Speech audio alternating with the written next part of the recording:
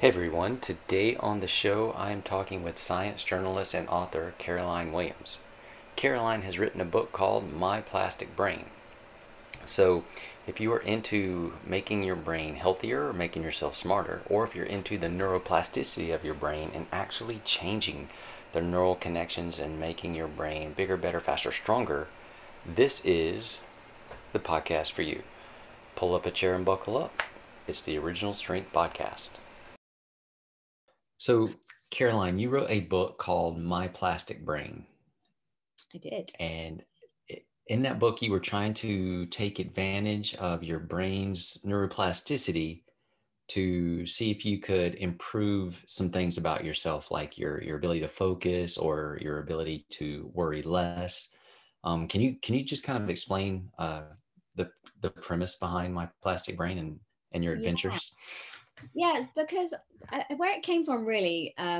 So over many years as a science journalist, I spent a lot of time writing about the brain, and sort of from the early 2000s onwards, there was this big thing about neuroplasticity. There were loads of papers coming out showing that the brain changes physically in terms of the connections and the speed of messages passing through the brain when we learn something new, when we experience something, when we learn something, that physically changes the brain. And at the time, that was something that was kind of new. We thought at the time that there was a lot of plasticity in the brain, a lot of ability to change and reroute connections in childhood, but it was thought that by and large, apart from a few bits here and there, that was over when you're an adult.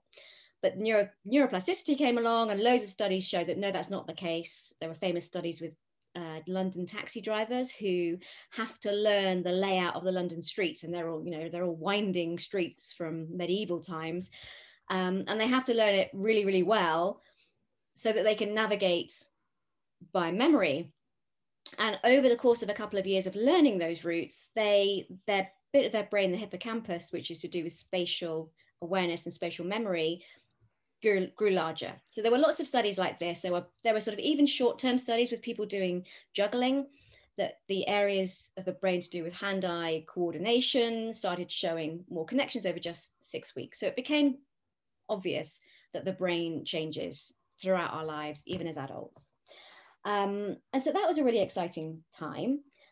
Then off the back of that, there became like a commercial interest in, okay, let's sell brain training. Let's get people to do memory quizzes and practice doing, spatial puzzles and things like that. And then that should translate into real life change. And that was big business as well at the start of the 2000s. And then studies started looking at that and saying, well, okay, does that actually do what we wanted to do? If you do all these puzzles, does it make your brain more efficient? Does it mean you're more likely to remember your shopping list, or your brain is less likely to age? And the answer to that seems to be no, not really. And that you get good at what you're doing, but that ability doesn't transfer to something else. So you get very good at memory puzzles on a particular app, but it doesn't mean you're any better at remembering where you left your keys or whatever. So there were these two bits of research, and it got me thinking, so, okay, well, if these kind of games aren't the way to induce neuroplasticity, is there anything that we can be doing? Because by then I had like a little list of things about my brain that really bugged me. Like you said, my inability to pay attention for a useful amount of time without getting distracted. Um, Far too much anxiety, worrying, freaking out about stuff. Um, you know, Another thing I wanted to look at was creativity, because obviously as a writer, you need lots of new ideas, and they do come, but it would be nice if you could control them and they could come a certain, before the ideas meeting rather than like an hour or two later. Perception of time, my terrible, embarrassingly bad math skills. So I had all this little shopping list of things I wanted to change, and I thought, well, okay, if brain training games aren't the way to do it, what should we be doing? What is out there that can change your brain in a measurable way? And so I spent sort of over a year going around various labs and saying, of people that were studying these specific things, and said, okay, well, go for your life. What can you do to change my brain? And so I spent a lot of time in brain scanners and having sort of specific training for specific skills. I had transcranial magnetic stimulation. I was zapped with an electromagnet in my brain and other kinds of brain stimulation. And I had a really good time. It doesn't sound like it. It sounds like it would be torture, but it was really, really interesting. And I had a lot of fun going around various labs, trying to change various bits of my brain. So that was where I started. I sort of like I challenged myself to improve on what was inside my head over the course of a year. So just to backtrack a little bit, so because they're everywhere, the apps for improving your brain, they're they you really only get good at the apps then. So there's a principle called the SAID principle, which is specific adaptation to imposed demand. Mm-hmm. So you get good at what you do. Yeah. So if I'm playing an app, I get good at that app, but that doesn't mean I'm going to be good at anything beyond that app. Yeah. So that's a real thing. So yeah, so you might be good at similar games to the one you've been playing on the app, but yeah, if you're doing a particular kind of puzzle, you get good at that particular kind of puzzle. It doesn't mean you're going to become better at anything else. So and then you also have to keep going at it. It's a bit like, you know, if you're doing a lot of sit-ups and you get nice strong abs, you can't then, I mean, it doesn't help you lift anything with your arm, and it also doesn't mean you've got strong abs forever. You have to keep doing it.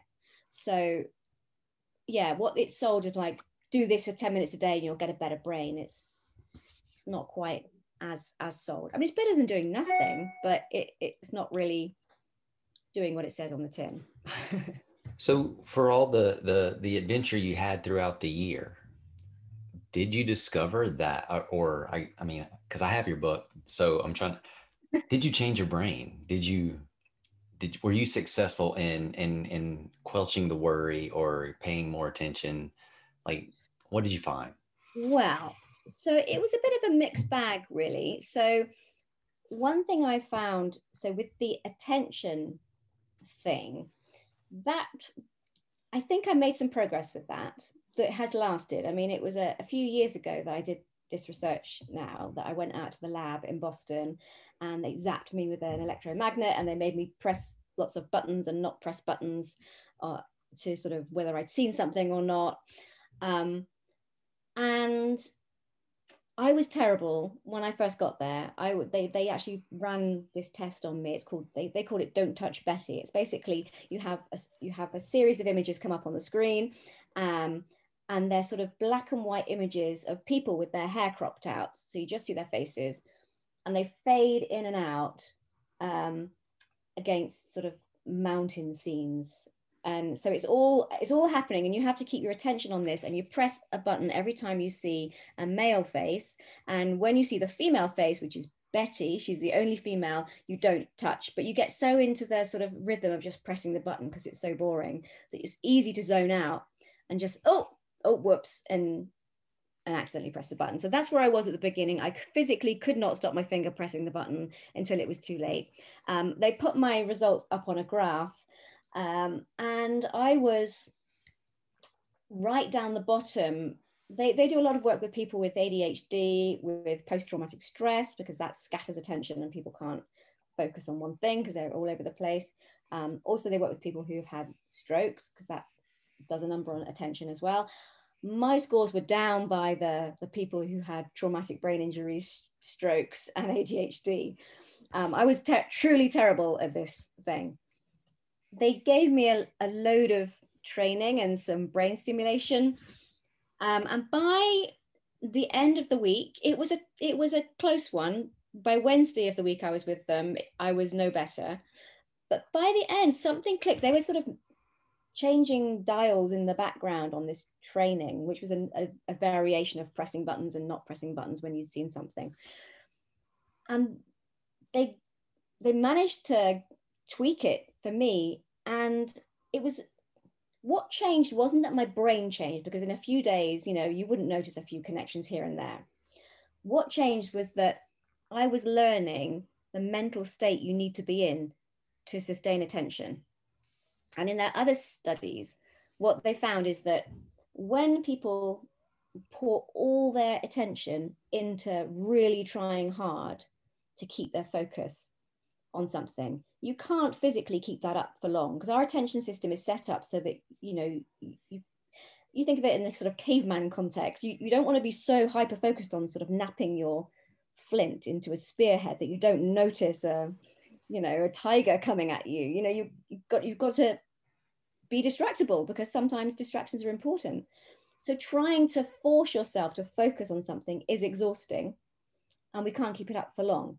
So what you have to do is really sort of take your foot off the gas a little bit and let the attention sort of fluctuate and sort of go with the flow a little bit, not try too hard, not let yourself skip off too far, but sort of somehow keep it in that middle ground where they call it relaxed and ready. So you're sort of, you know, you're just sort of clipping along, doing your thing.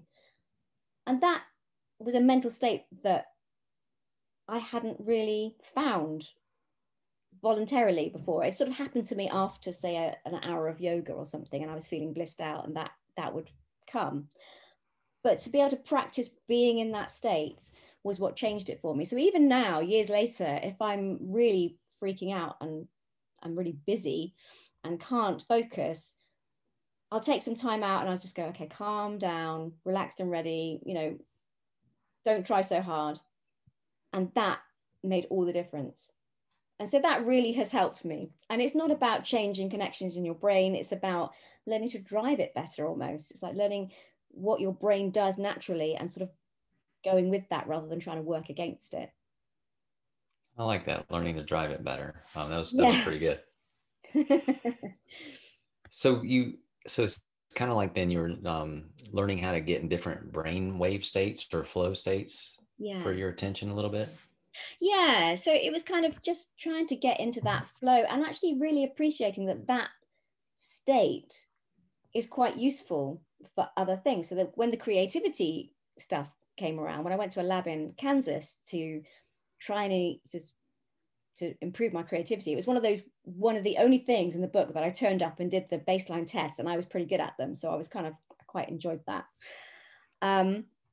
And it turns out that not having a laser focus is what you need for creativity. So it all comes back to that they're both linked via the bit of the brain that's behind the forehead, the prefrontal cortex. And this is a part of the brain that its job is to rein you in. So in terms of impulse control, when you're supposed to, you know, you think you shouldn't behave in a certain way, it's the bit that jumps in and tells you, no, better not do that. You know, we're at work, we should be professional. You know, it's that bit that reminds you that you can't just do what you like. It also narrows down the options when you're coming up with ideas. And if that bit of the brain is jumping in when you're trying to come up with ideas all the time, then it's narrowing your focus. It's also, so this bit is what you need to narrow your focus when you're trying to focus.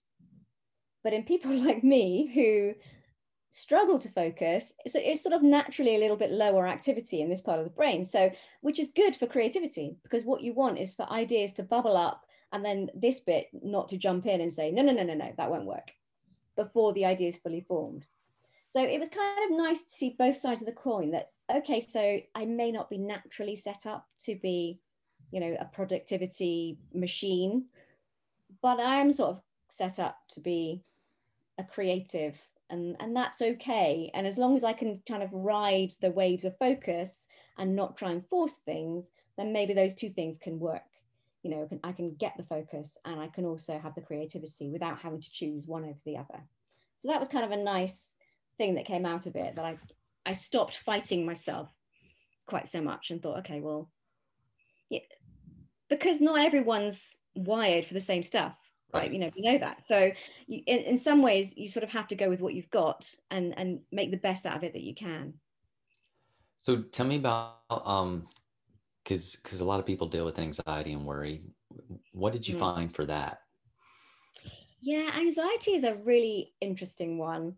And I think partly it's just my makeup, really, to be that way.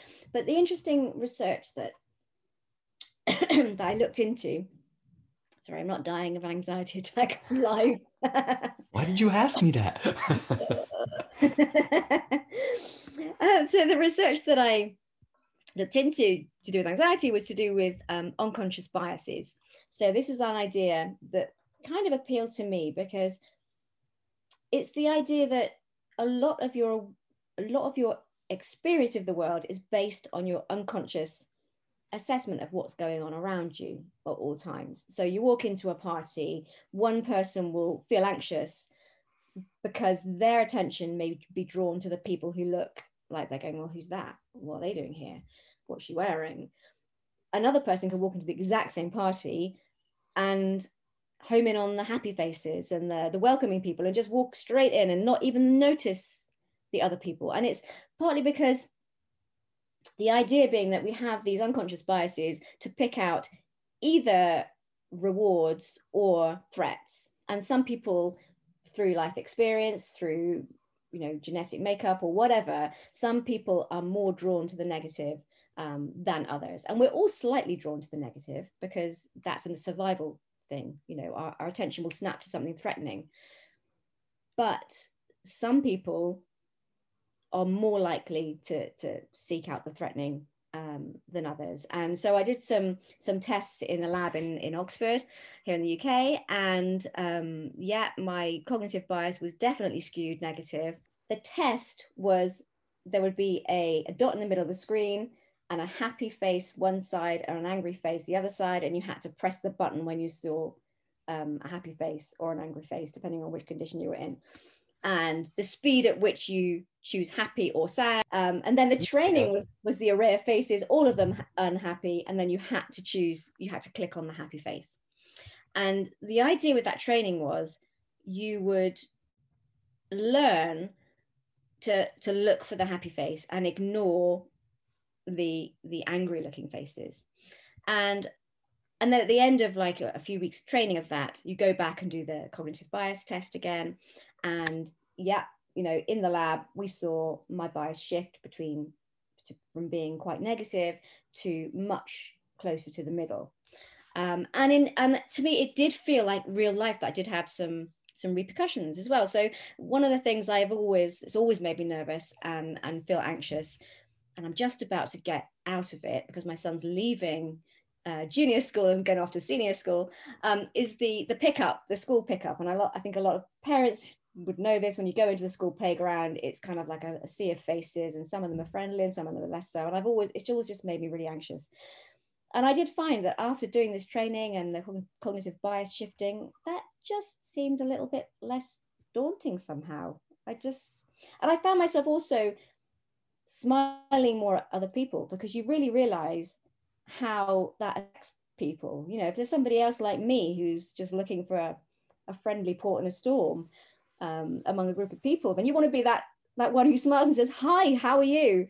And not accidentally be frowning and scowling at people. So that was kind of interesting. But this was one of those ones, like the ab crunches, that you really do have to keep these things up. And if you're skewed towards the negative, then it sort of will drift back. So yeah, I haven't kept up doing this, clicking on smiley faces. So I'm not sure. It'll be interesting to see if I did that test again now, whether I've naturally skewed back towards the negative. I can't tell you. I'd like to think not, but there's been a few years, so hopefully I've become a bit more mellow as well. So. Well, do you smile more often still? I think so. Well, I'd like to think so. We haven't had proper school pickup for quite some time because of COVID. We've had to do like drive-by pickup. So we're all, so that challenge has gone away briefly. But. So with My Plastic Brain, you're diving into the neuroplasticity, which to me is such a fascinating topic. But you wrote another book that's not actually available in the US, but I think it's available in the UK. It's available in the UK. So this is the UK cover. Move, the new. That's a nice cover.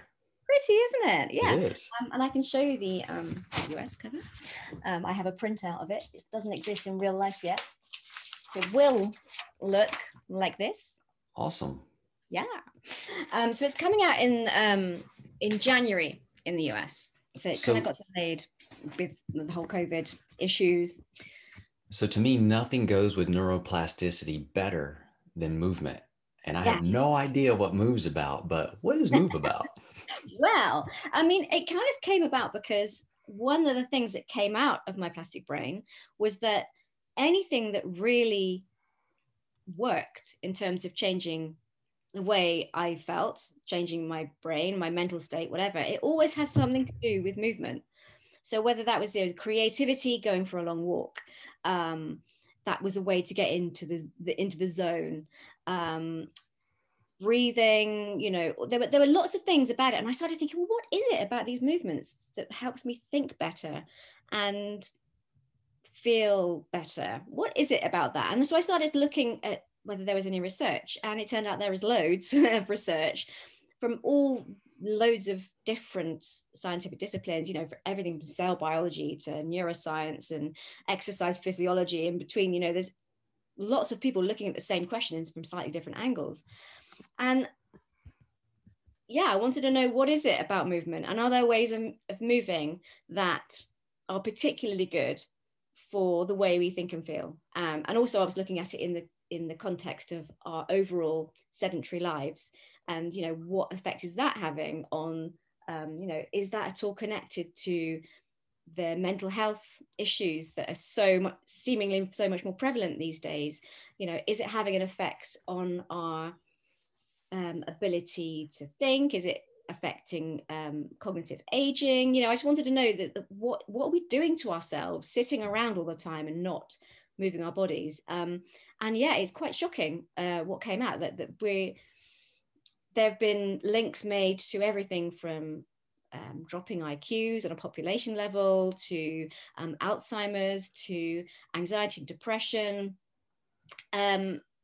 Yeah, it's not good for us to not move.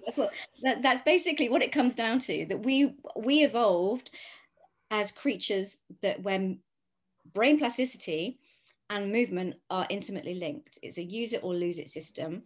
And whereas our closest relatives, the great apes, they don't have this issue because their physiology is set to a level where sitting around in trees, eating some fruit, sort of, mooching about, not doing a great deal, is perfectly fine for what they need to do. At some point in our evolution, we hit upon hunting and gathering. And at that point, there seems to have been a crunch point in our evolution, in that being able to travel long distances was linked to investing more in the brain, and for good reason, because hunting and gathering is a cognitively difficult thing to do. You can't just wander off across the plains and hope something falls down dead in front of you and ask to be butchered. You have to work together as a team, you have to plan ahead, you have to think the way the animal might be thinking. Is it going to a watering hole? Where did it go last time? Navigation is a thing. So the actual ability, the moving our bodies, walking around, and increased plasticity, especially in the hippocampus and areas to do with memory, became tied together at that point in our evolution, and it's never gone away. And so the fact is that if we don't use our bodies, then our brains make sensible savings, as do our bodies. Sort of, we lose muscle, we also lose some of the cognitive power that we have. So yeah, it's a bit scary what we're doing to ourselves, really. Did you find any big bang for the buck movements like that really seem to help the brain or the person in general? So one of the really interesting things was physical strength.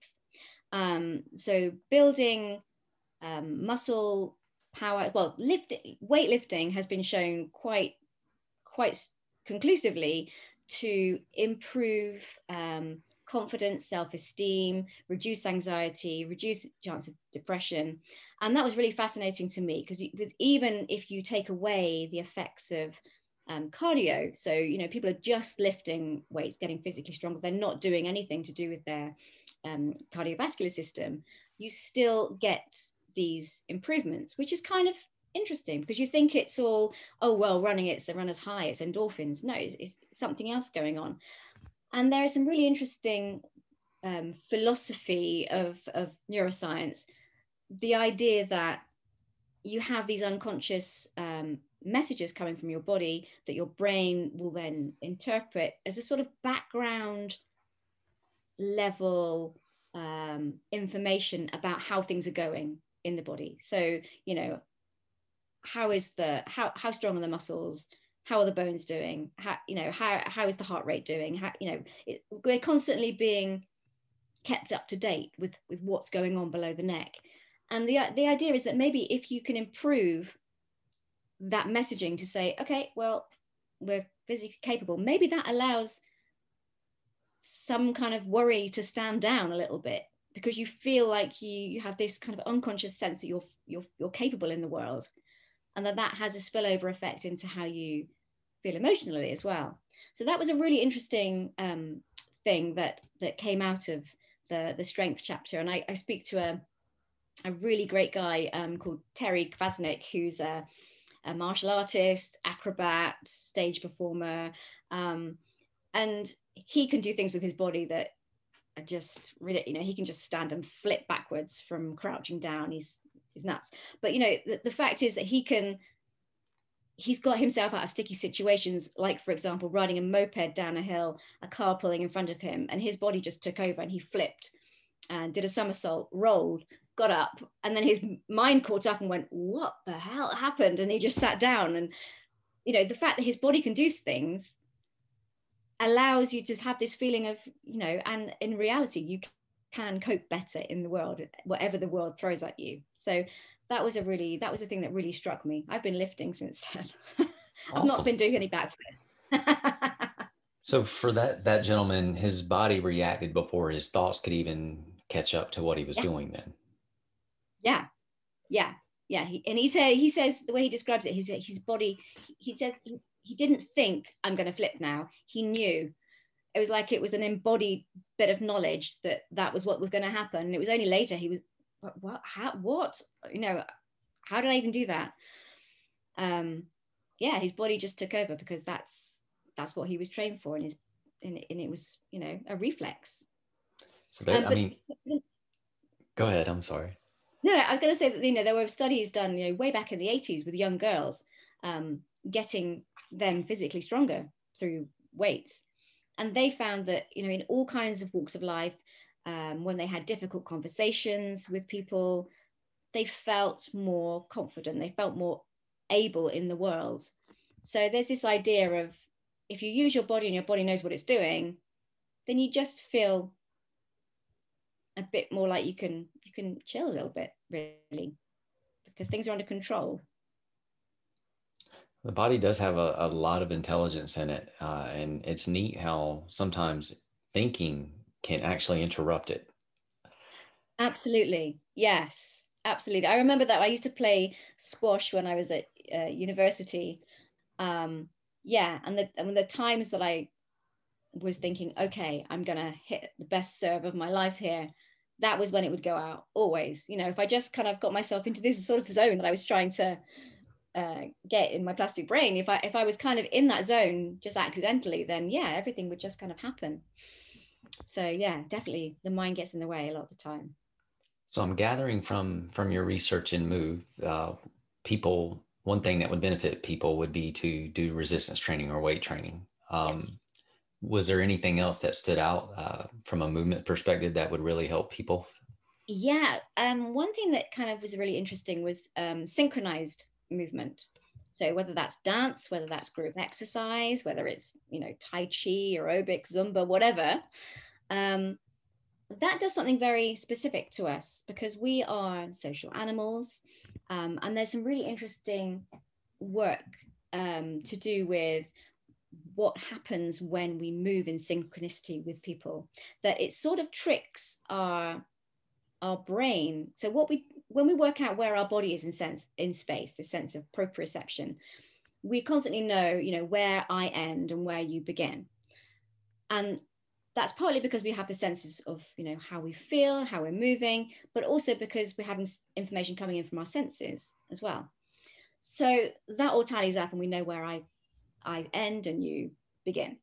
when we move together with somebody, the feeling of moving our own bodies in space kind of clashes with what we can see the other person who's moving in time with us, and it starts to feel like we're physically connected to them in some way. We feel connected to them on a level, and that has been found in experiments. When people do move together like that, they are more likely to cooperate, they're more likely to help each other if they need. Even young children, even toddlers, if you've bounced them on your knee in synchronicity with you, and then you drop something, they are more likely to pick it up and hand it back to you if they've been moving in time with you.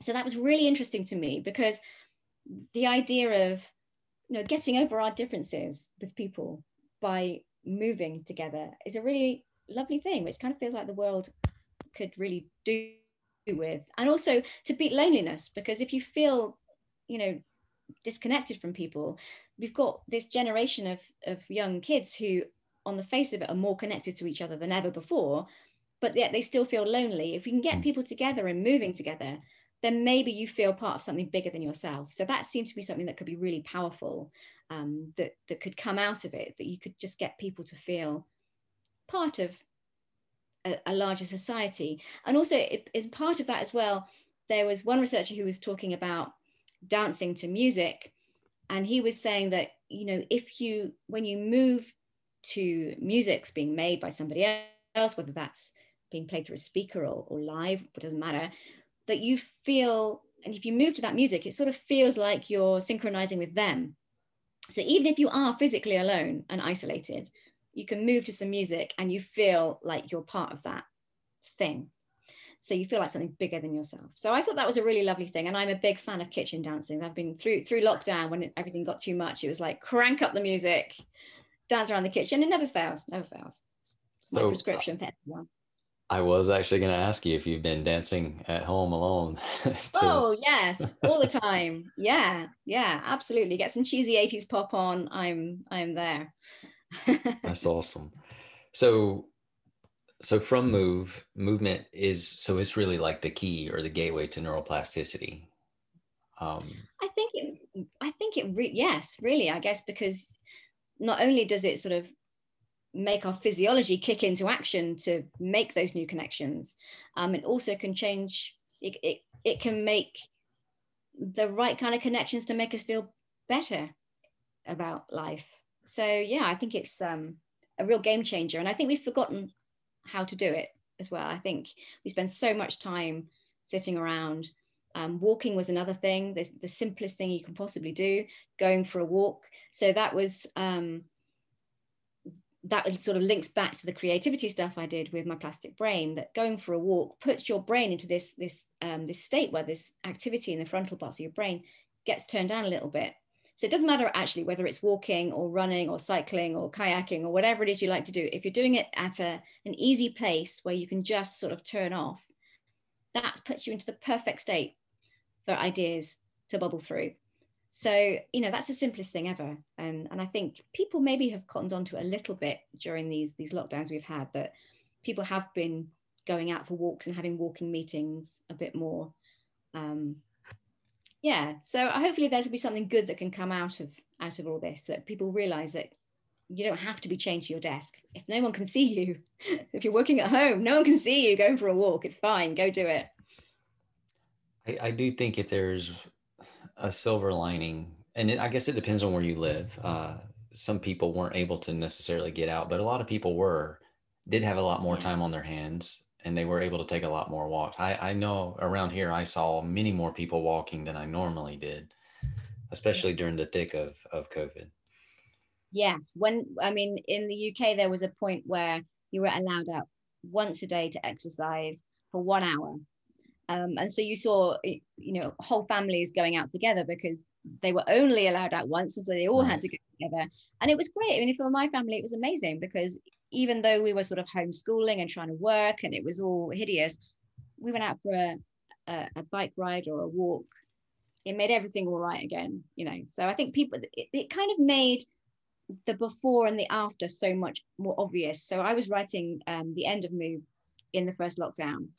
And so it was quite a high stress situation, but it was a gift in a way, because it really did proved to me that what I was saying was right, because, you know, this precious hour made so much difference to everyone's mental health, everyone's ability to concentrate, whether that was on schoolwork or paid work, or just being nice to each other and just feeling okay about this weird time we were going through. You know, that before and after was just so stark that I thought, yeah, this is definitely important. Right on. Yeah. So Caroline, if people want to check out My Plastic Brain and Move, I guess where would they go? I guess in the UK they can have Move now, but Can. Yes. I think I'm not sure if there's a way of getting Move early in the US. I'm not sure. I think if you go to Amazon, it takes you to the page and says pre-order. It says pre-order. Yeah, pre-order. Yes, pre-order it, people. That's what you need to do. You can find out more about both on my website, which is carolinewilliams.net. I'm on Instagram, carolinewilliams_science. I'm on Twitter, Caroline Williams Science. Oh no, Science Caroline. Science Caroline is Twitter. So yeah, you can find out more there. I think it might be a January for actually getting your hands on the book. I will put your website and those ways to contact you in the notes, and I'll also put the Amazon links of your books in there as well, so people can just check out their fantastic brain that is capable of change, and then they can learn how to change it through movement. Yes, absolutely. It's all to play for. Just go for a nice walk, have a dance, lift some weights.